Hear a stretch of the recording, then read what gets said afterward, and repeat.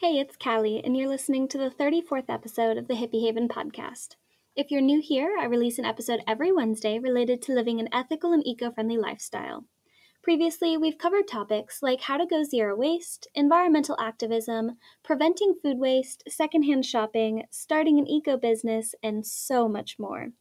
My goal is to empower you to take action, both in your day-to-day routine and on a larger scale of community activism, because I believe that together we will make a difference in saving the planet. If you haven't already, be sure to hit that subscribe button so you automatically get each new episode right when it comes out. Today's guest is Corrine Hellyer, a resident of Surfside Beach, South Carolina, where she and fellow citizens were successful in getting their city council to ban plastic bags. She's sharing how they made that happen, what hurdles they had to overcome, and how you can do the same in your town. You can find the show notes and transcript for this episode on my website, ahippieinavan.com/034. This episode is made possible by Plain Products, makers of refillable personal care products. You might have heard me chatting with their co-founder Lindsay on the podcast last month, as she shared how she and her sister started Plain Products and all the incredible work they've done so far. Plain Products is certified vegan and cruelty-free by PETA and Leaping Bunny. They're a member of 1% for the Planet, and they're a certified B Corporation. What I love the most about Plain Products is that they take responsibility for their packaging, with a mail-back system to reuse and refill their aluminum containers. You can save 20% off your first order on plainproducts.com with code HippieHaven.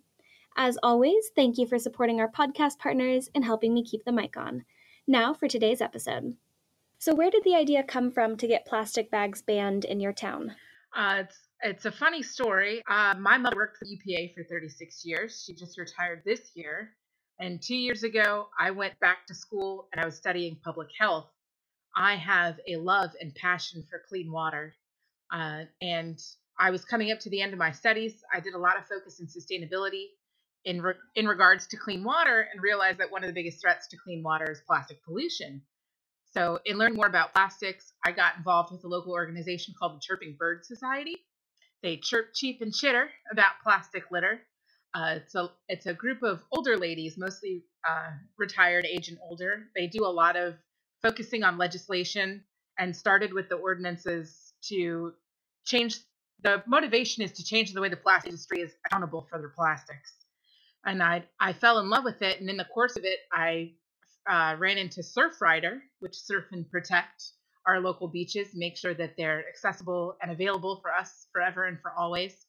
And they actually have an entire toolkit, and that's one of their biggest platforms. And because they're a national foundation as opposed to a local organization, I just had a lot more resources and support to push the issue a lot further than I could have with just a little group of retirees.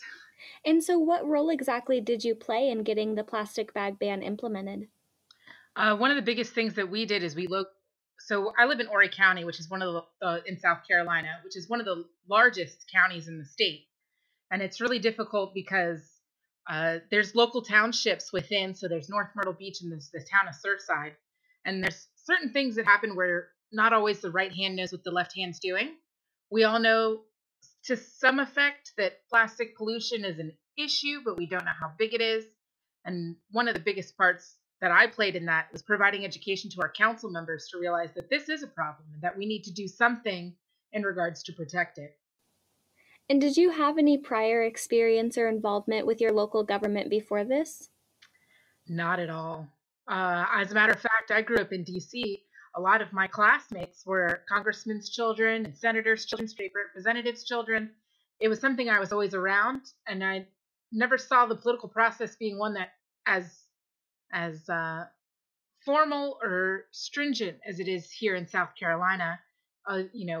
Education to our senators and legislation was a matter of you were around these people all the time. It was a matter of an informal conversation.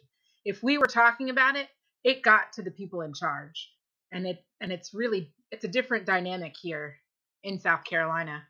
I mean, our mayor lives it's a 2-mile town. It's not very large. Our mayor lives here, but is not always connected to what's really going on a daily basis. So it was different. And did you write the actual ban yourself, or did you have legal help? That's where things got tricky. There's a great organization in the area called the Carolina Coastal Conservation League. Coastal Carolina? Well, it's the Triple CL. It's an amazing organization. They put a lot of effort into working with some of the other localities in Folly Beach and Isle of Palms. They were part of the advisory council for Beaufort County, which is one of the first entire counties in the state to pass single-use plastic bans. And they had lawyers out of Tulane and all over the place help write these ordinances. However, when it came to the ordinance that I was involved in the town of Surfside, it got really frustrating because in the process of providing education to the council member that sponsored the ordinance, we gave her all the resources, but she didn't involve us in the writing. So she edited it herself. A smart lady, and the edits were fine, but there were subsections. So it would be section 2 would say this, and then it would be subsection A, B, and C. Well, down in subsection J would be relating to a part that she edited out. And so we don't know if you don't know what the original is, then you don't understand what the subsections are relating to. And it created a lot of confusion in the final published ordinance. And it's been a year now, and we're still trying to educate our council about what exactly it means. And some of the language got a little tricky. It's cleared up in a lot of the other counties. There's no confusion, only in this one, unfortunately. But the best part of it is that the people are the ones that are you invest in these programs with your consumer dollars. People don't want it. So it doesn't matter what the subsections are or the loopholes that are available. If we refuse to accept it, then there's no issue in what the language says. And I was reading the newspaper articles about the ban in Surfside, and I saw that there was one city official who voted against the ban. Why was that? As a matter of fact, that councilman in particular owns several small businesses, some within the town, some on the outside of town. And I think that was his biggest concern. He owns a business in town that's it's him and a partner own that business. And then he owns a franchise for a larger corporation. I think his concern was the effect of not specifying or providing an alternative solution. So we did inform in terms of education, provide alternatives, much like Sam's and Costco. You can offer recycled or upcycled, however you'd want to do it, cardboard boxes or alternative packaging. And then I made a big point when I went to address council to let them know that reusable bags, especially with your logo and your brand, build a brand loyalty that you can't really pay for. One of the biggest things at the time was Publix grocery store had moved into the area just outside of our town, but close enough. And their big promotion for when they opened was handing out the cloth bags. Well, my neighbor, who also happens to be a councilman, got one of those bags, and he's so excited to get one and be a part of that program that he drives outside. It's a 2-mile town. It's not that far, but he will drive outside of town to participate. I mean, he doesn't get anything with the bag. It doesn't even come with a discount or anything attached to it other than it says Publix on it, and he likes to be part of that. It's unpaid dollars that you can't pay for that kind of loyalty. Oh, for sure. Yeah, it's just another type of advertising is a way to look at it. I mean, you reap all the benefits. And I don't know why they wouldn't want to invest in something like that. And besides that city council official, did the ban face any other major opposition? There was some concern. So in the area, and last year, around the time that this came out, it really pushed headway in March. We passed it in January, but they were talking about it back in December. The state of South Carolina is through the Senate, or I think last year was through the House of Representatives, but we're pushing a proposed bill to ban local legislation from creating ban ordinances. So we call it the ban on bans. It started last year, and it's come back this year. This year it's through the Senate. It's S379, I do believe. I'll look it up and add it into the show notes for anybody who's interested. Yeah, we recently went up, and everybody already knows about it. And as opposed to last year, yeah, it was through the House of Representatives, HR 3529. So last year it came up, and the biggest thing is for the state to instill a ban of any kind, whether it be a ban on bans or a ban in and of itself, is an invasion of home rule. And especially here in the South Carolina, where we don't like anybody to tell us what to do, much less government. That really resonated with our local legislators to not allow such thing to happen, to oppose it, and to be vocal in their opposition. And we were really lucky to have that. Hopefully, we get that this year. It's still it's still a fight that needs to be fought. So, as opposed to local opposition, no, not really. But statewide, yes, we did. And as a matter of fact, that proposed Senate bill that is now back is getting paid for by the plastic industry lobbyists. They're not paying into the local legislation; they're paying into the state and into the government, into the federal government, and that's that's big money that we can't compete with. Oh yeah, absolutely. Does it look like this ban on bans is going to pass in the state? Last year when we fought it, it was a bloody fight right up until the end, and I have a feeling that this, as of right now, we have no idea it's going to be the same thing. I mean, we're all rolling up our sleeves, and we are ready for a fight. And if that does end up getting passed through the state, is that going to retroactively apply to the local legislation? Yes. Last year when it came forward, we got really lucky because it came up in March, but it was retroactive to January 30th, 31st. And we in the town of Surfside passed it on January 28th. So we were going to, effectively be the last township within the state that was able to pass it. This new one that's come up through the Senate is retroactive to all. So Isle of Palms, Folly Beach, there's a total of 13 municipalities that have passed bag ban ordinances or some form of single-use plastic and plastic waste reduction ordinances, all of which will be negated by the state law. And so just to be clear, in Surfside Beach, what types of plastic bags are banned and what are the exceptions to the ban? So we targeted specifically, like I said, I'm going to back up 1 second. There's 13 total municipalities that have put in some sort of plastic waste reduction ordinance. And Mount Pleasant is about less than an hour south of us. I'd say a good 45 minutes. Was the first one to do a comprehensive plan relating to all single-use disposable plastics, what we call auxiliary containers, so relating mostly to go containers, especially in terms of food service and or grocery stores and restaurants primarily. So to go cups, to go containers, food containers, any kind of single-use plastic utensils, straws. They did it for plastic and styrofoam. They came out with that right at the time that we were doing the one in Surfside. And the biggest problem that we ran into, and it sounds silly, but it's legitimate in terms, I mean, we had a 2-page ordinance and we have trouble with having our council coming together and understanding all of it. Theirs was a 2.5-inch thick document with delayed enactment dates.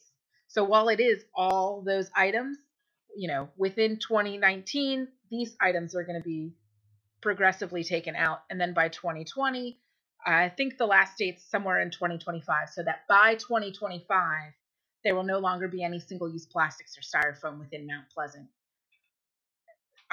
We tried so hard, could not get the town of Surfside to swallow such a big pill. And it's understandable. There's still certain things that, we're learning.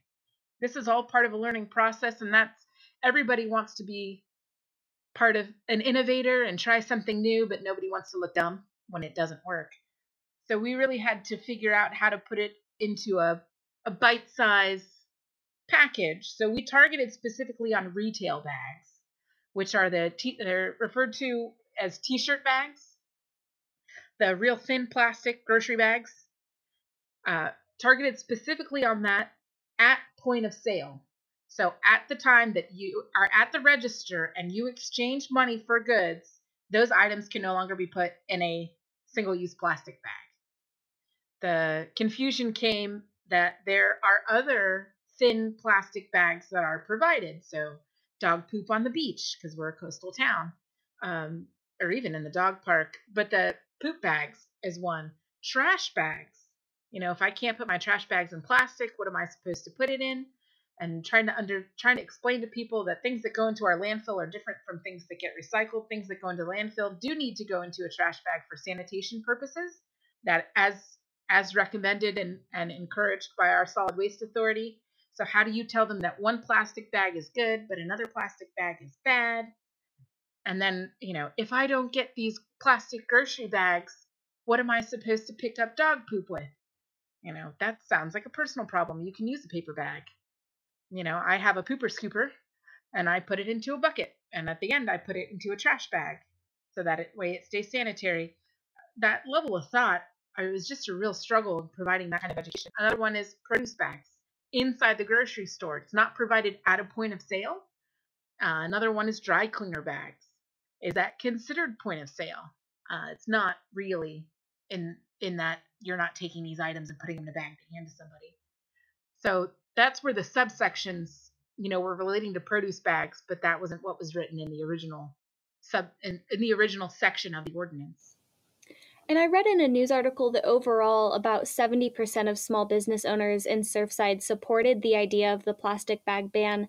And so I'd reckon that a majority of the citizens would have been open to it as well. But with the ban having now been in place since June of 2018, how have you seen businesses and citizens reacting/adapting to it? It's really been a non-issue. The biggest thing that we wanted to promote is that it's an educational gesture. We're not looking to go out and police people on plastic bags. That was never the intention. Our police department, even though it is a 2-mile town, has much better things to do with their time. I think, as a matter of fact, as the way the ordinance is written, it is actually the most highly punishable. But at the same time, if you look at the way things are written, if the police department decides to press charges on a business, it opens the opportunity for the business to sue the police department. So there is actually liability on both sides. It's not that we are taking advantage or targeting businesses that don't have the capability of standing up and fighting back. And that was never, that's never the intent. We don't want to start that. I don't want to go out and cuff business owners. And that was a big part of being part of Surfrider. If your small business is having a trouble adapting to it, let us know. We raised over $10,000 to pay into plastic reduction programs, and we have reusable bags to provide for you. So one of our local businesses, as a matter of fact, this weekend is having their 2-year anniversary, and they know that they're going to have an influx of customers. So they reached out to us to ask us what they're going to do because they just don't have the amount of supplies to put on this, event that's a normal part of conducting business. Absolutely. We'll give you 200 bags and you can run them for as long as you can run them. We can't sustain your business, but we absolutely want to do what it takes to help you sustain your business and to be part of our local community. I think most of the people just don't want to take the time to ask. We were offered, one of our local, as a matter of fact, they're located right across the street from the town hall, which just adds insult to injury, is one of our biggest opponents that just don't like the idea of group of, we call ourselves pirates, ragtag pirates coming in and telling them what they can do with their business. So we reached out to them and we will set up in your parking lot for the afternoon and we will hand out bags that if you are concerned about people not having them, we will show up and shovel out these bags to as many people as need them. And the town did so too. If you came into town hall, you could get a free bag. And I have a couple of them. They're actually really nice. But how do you get people to show up? And that was always the difficult thing. They've done really well. I mean, you figure it out. If you buy 2 things and you have 2 hands, I trust you can make it. If you tied your own shoes, you can figure out how to get to your car with 2 items. And that's 80% of what you buy is only less than 6 items. Oh, interesting. I didn't know that. Mm-hmm. You'll notice, if you start noticing how much stuff you carry out, you really don't buy that many things at one time. Oh, yeah, it's true. I go without a bag all the time. I'll just purposely just carry it in my arms without a problem. Right. But it also prevents you from impulse buying. Probably isn't in the best interest of business, but For those of us that are zero waste conscious, that it actually works in your favor. And so you mentioned that the town provided free reusable bags at the town hall. Was there any other sort of education, if any, that the city government provided to citizens as the ban was being put into place? So as far as the town in education, no. But they also wrote it into the ordinance that any town-sponsored event would not provide the bags, which was a huge step because they do quite a few events. So including this weekend is a barbecue festival. Very popular. I know we're going to see a lot of styrofoam. That's the cost of doing business, but we won't be seeing plastic bags. That was one of the biggest reasons why Surfrider was involved in this ordinance. You know, we did our best to educate the council, but a little knowledge can go both ways. So we really wanted to make sure that the councilman that opposed came to us for every email that we presented him with education. He sent us back a link to misinformation. There's just as much misinformation as there is peer reviewed scientific academic articles. And that's the big thing. If you don't have the right information, then you're sharing bad information. And that's what Surfrider is here to prevent.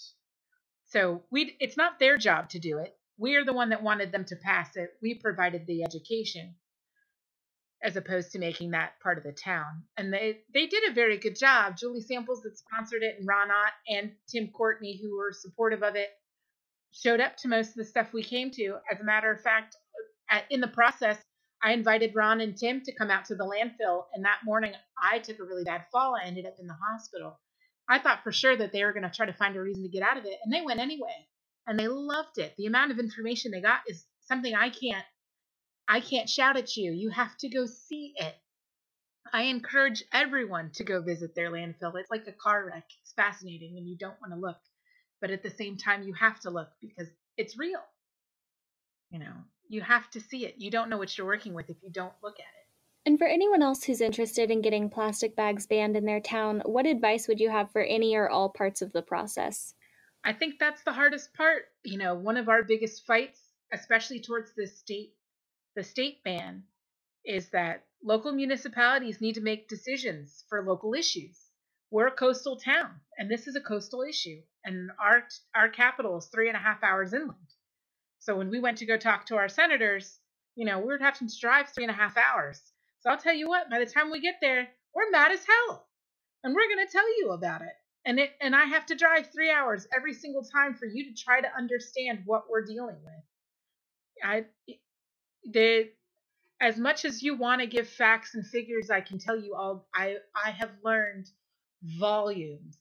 I can't express how important it is for you to visit your local landfill. It's invaluable information. Those facts and figures are shocking, but if you don't go see it, they want to know about the impact, and the impact is on you and your quality of life as a community member. I can tell you numbers, but these numbers don't mean anything. It's sort of the Aaron Brockovich. I can tell you all about hexachromium 6, so that doesn't mean anything. But if I tell you about little girls with cancer, all of a sudden you listen a little bit more. And we're seeing that with plastics. We're seeing it with endocrine disruptors and the effect on children. And as a matter of fact, this year the Chirping Bird Society has taken that platform. And we've gotten a pediatrician on board to speak about endocrine disruptors and the effects of plastics on children and toys, bottles. It's not just BPA. We identified BPA as an offender, but there's over 10,000 different chemicals that make up plastics. And each company has a different recipe. Each recipe is different. And we don't know what's going on with that. And that's scary. Yeah, for sure. My last question for you is, what is your number one tip for living an eco-friendly lifestyle? Oh my, that is a good one. I really got the luck of the draw because, like I said, my mother's worked for the EPA for 36 years. Recycling, reducing, reusing is a no-brainer. Somewhere along the line, in part of learning sustainability, started learning about closed-loop economy. and what it takes to not create waste. And it was sort of an eye opener, especially with these plastic bags. Once you see it, you can't unsee it. And again, I can't stress enough to go check out your solid waste authority. Look at it. Look at it. One of the biggest things when we talk about as zero wasters, trash in the jar, that trash inventory is invaluable. You have to look at it. I mean, I'm not perfect. I do much more than a mason jar in 5 years. But knowing that you have that impact and that you have control over your impact is a power that nobody can take away from you. One that you can control and you can build upon. I think that's the greatest thing. There's not a lot of things these days that we have autonomy over. So for your footprint to be part of that, why not? Do it. Get in there.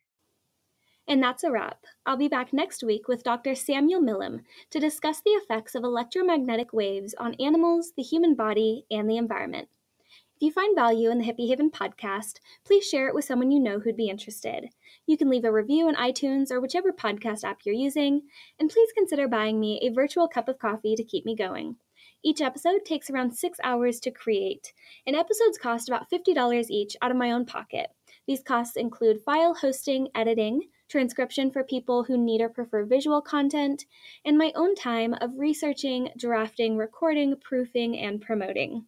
You can visit buymeacoffee.com/Callie, that's CALLEE, to support the work I'm doing with a $4 cup of coffee.